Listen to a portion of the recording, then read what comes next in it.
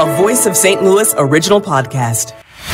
This is the STL All Local podcast from the KMOX newsroom with everything you need to know to get the week going. Our top local story on this Monday, March 20th, a new emergency regulation issued by Missouri's Attorney General that takes effect next month aims to impact gender transition treatments. Missouri AG Andrew Bailey issuing what he calls an emergency regulation, which would force new requirements on healthcare facilities providing gender-affirming care to minors.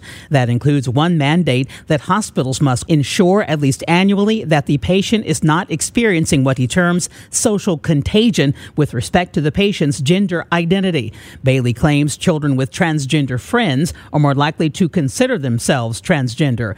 Bailey in a statement says the woke leftist agenda has irreversible consequences. The emergency order claims gender-affirming care is experimental, which means it's covered by laws governing deceptive and unconscionable business practices. Carol Daniel, KMOX News. Washington University School of Medicine says in a statement, quote, "We take the care and safety of our patients very seriously. Our focus remains on our commitment to providing compassionate, family-centered care to all of the patients and families we serve." Reaction coming in from the advocacy group Promo. Spokesperson Robert Fisher says, quote, "The Missouri Attorney General does not have the right to politicize health care nor use transgender bodies as political pawns. It is clear his office does not respect the professional guidelines of every major medical association in our country who agrees gender-affirming health care is the standard of care for transgender Missourians."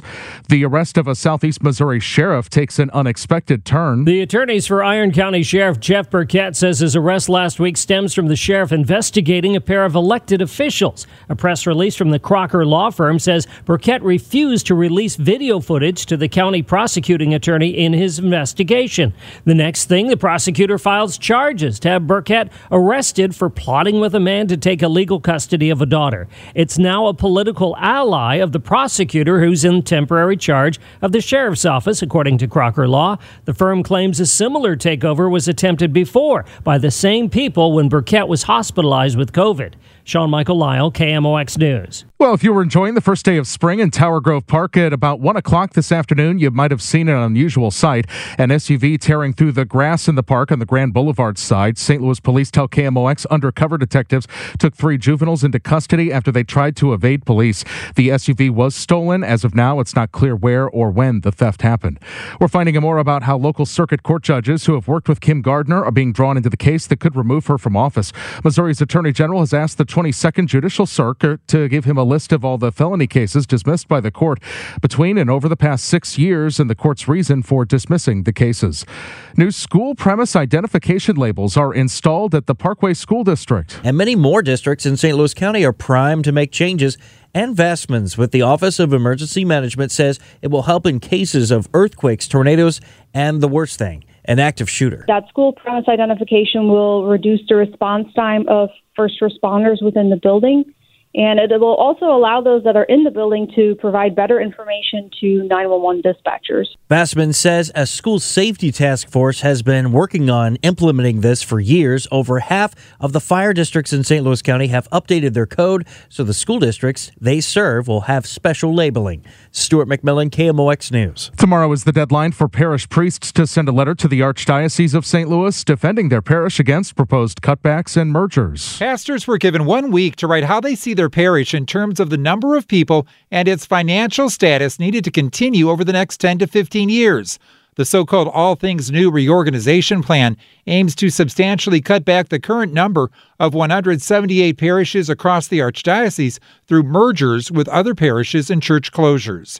Fred Bottomer, KMOX News. A High Ridge woman faces possible prison time after pleading guilty to a scheme to help her friends and relatives. In court, she came across as a soft-spoken, polite government clerk. Vicki Hefner worked for years downtown at the Wainwright Building, the Missouri Division of Employment Security. Her job to help people get the employment benefits they had coming. She now admits that she helped 8 friends and relatives get benefits they did not have coming to the tune of $140,000 plus total. She faces up to 10 years in prison when she's sentenced in the summer.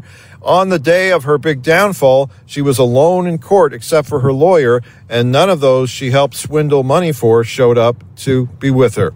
At the courthouse, Kevin Killeen, KMOX News. The KMOX Business Desk. The Federal Reserve starts 2 days of policy meetings tomorrow. CBS News business analyst Jill Schlesinger gave KMOX a preview. The Fed is now in a really weird situation where they have this rolling banking crisis, but they also have to deal with inflation, which is still high. We reported last week that CPI, the Consumer Price Index, 6% higher than it was a year ago. So I think the Fed is most likely to raise interest rates by 1/4 of a percentage point. But gosh, a lot can happen in the next 2.5 days. Well, as we continue on KMOX, let's get the very latest from the Missouri State Capitol. Things are heating up there again, both in the legislature and in some of the statewide offices as well. Joining us live is Fox 2 Capitol correspondent Emily Manley. Thanks for being with us, Emily. Well, I almost said good afternoon, but we're evening now. It's been such a busy day here inside the Capitol.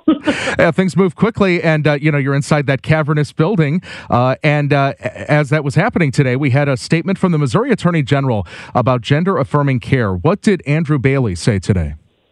I have to say that on the first day back, lawmakers just returned from spring break. Today is day one after a week-long break, and this seems to be the topic of the day. Let's first off talk about Attorney General Andrew Bailey, that he issued a rule today. It's an emergency rule that would pretty much say that any gender-affirming care that involves experimentation of minors would be prohibited in the state.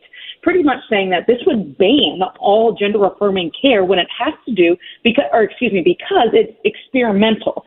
So we're waiting for that rule to be filed. It has not yet been filed. I actually talked to his office this afternoon, and I said, what does this mean for any current minors in the state of Missouri that are receiving gender-affirming care at this moment? And they said because the rule has not been filed yet, there is not any care at this moment that has been cut off.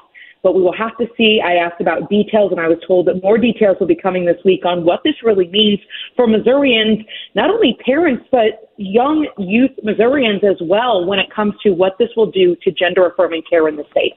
And we've gotten reaction coming into this, both from St. Louis Children's Hospital's partner, the Washington University School of Medicine, which says, we take the care and safety of our patients very seriously. Our focus remains on our commitment to providing compassionate, family-centered care for all the patients and families we serve.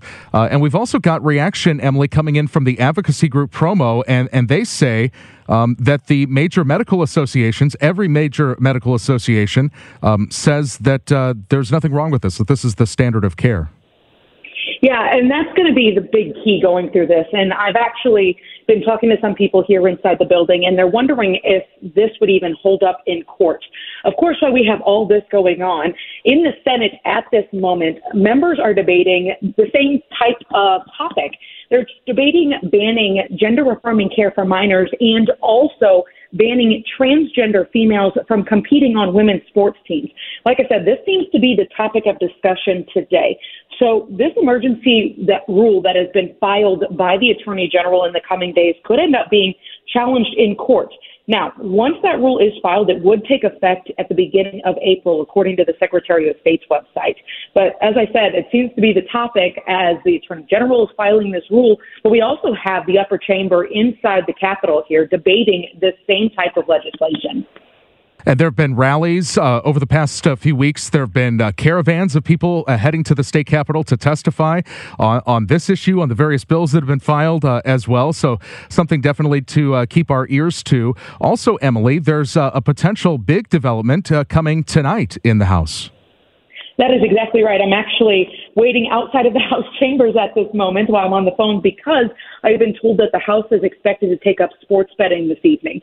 So what this would do would allow sports wagering for those 21 and older in the state of Missouri. Let me remind you that all of Missouri's neighboring states have legalized sports betting. More than 250,000 people were actually prohibited on the day of the Super Bowl this year. This is according to GeoComply.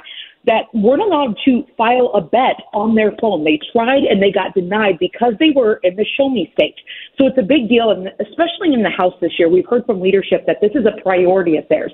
So this could be the first step tonight on the very first day back from spring break to see what happens. But I'm told that this could be up for debate here in the chamber, in the House chamber, within the next hour or so. And we hear about St. Louisans driving across the bridge and sitting in parking lots in Illinois to place their bets. And just want to programming note, there'll be much more on this coming up tonight on Sports Open Line. So you'll want to stay tuned to KMOX, not only for the mechanics of this, and so many people are interested in this, but also we're in touch with the bill's sponsor. So we'll let you know in the hourly news, too, as soon as there's some action on this. So definitely stay tuned to KMOX. As we wrap up last 30 seconds live with Emily Manley, Fox 2 Capital correspondent with us. Lots of St. Louis issues in Jeff City that we're keeping our ears to as well, relating to the prosecutor, relating to local control of the police department. And so we're keeping tabs on those as well. Absolutely. We're continuing to following a lot of major things here happening within the last 8 weeks of this legislative session. It's going to be a busy one. And we thank you so much for helping clue us into what's happening and bringing us the very latest. Thank you, Emily. Absolutely. Thank you for joining us on the STL All Local podcast. I'm Michael Calhoun. It's a production of the KMOX News team with everything you need to know from around St. Louis. You can subscribe on the Odyssey app or wherever you get your favorite podcasts.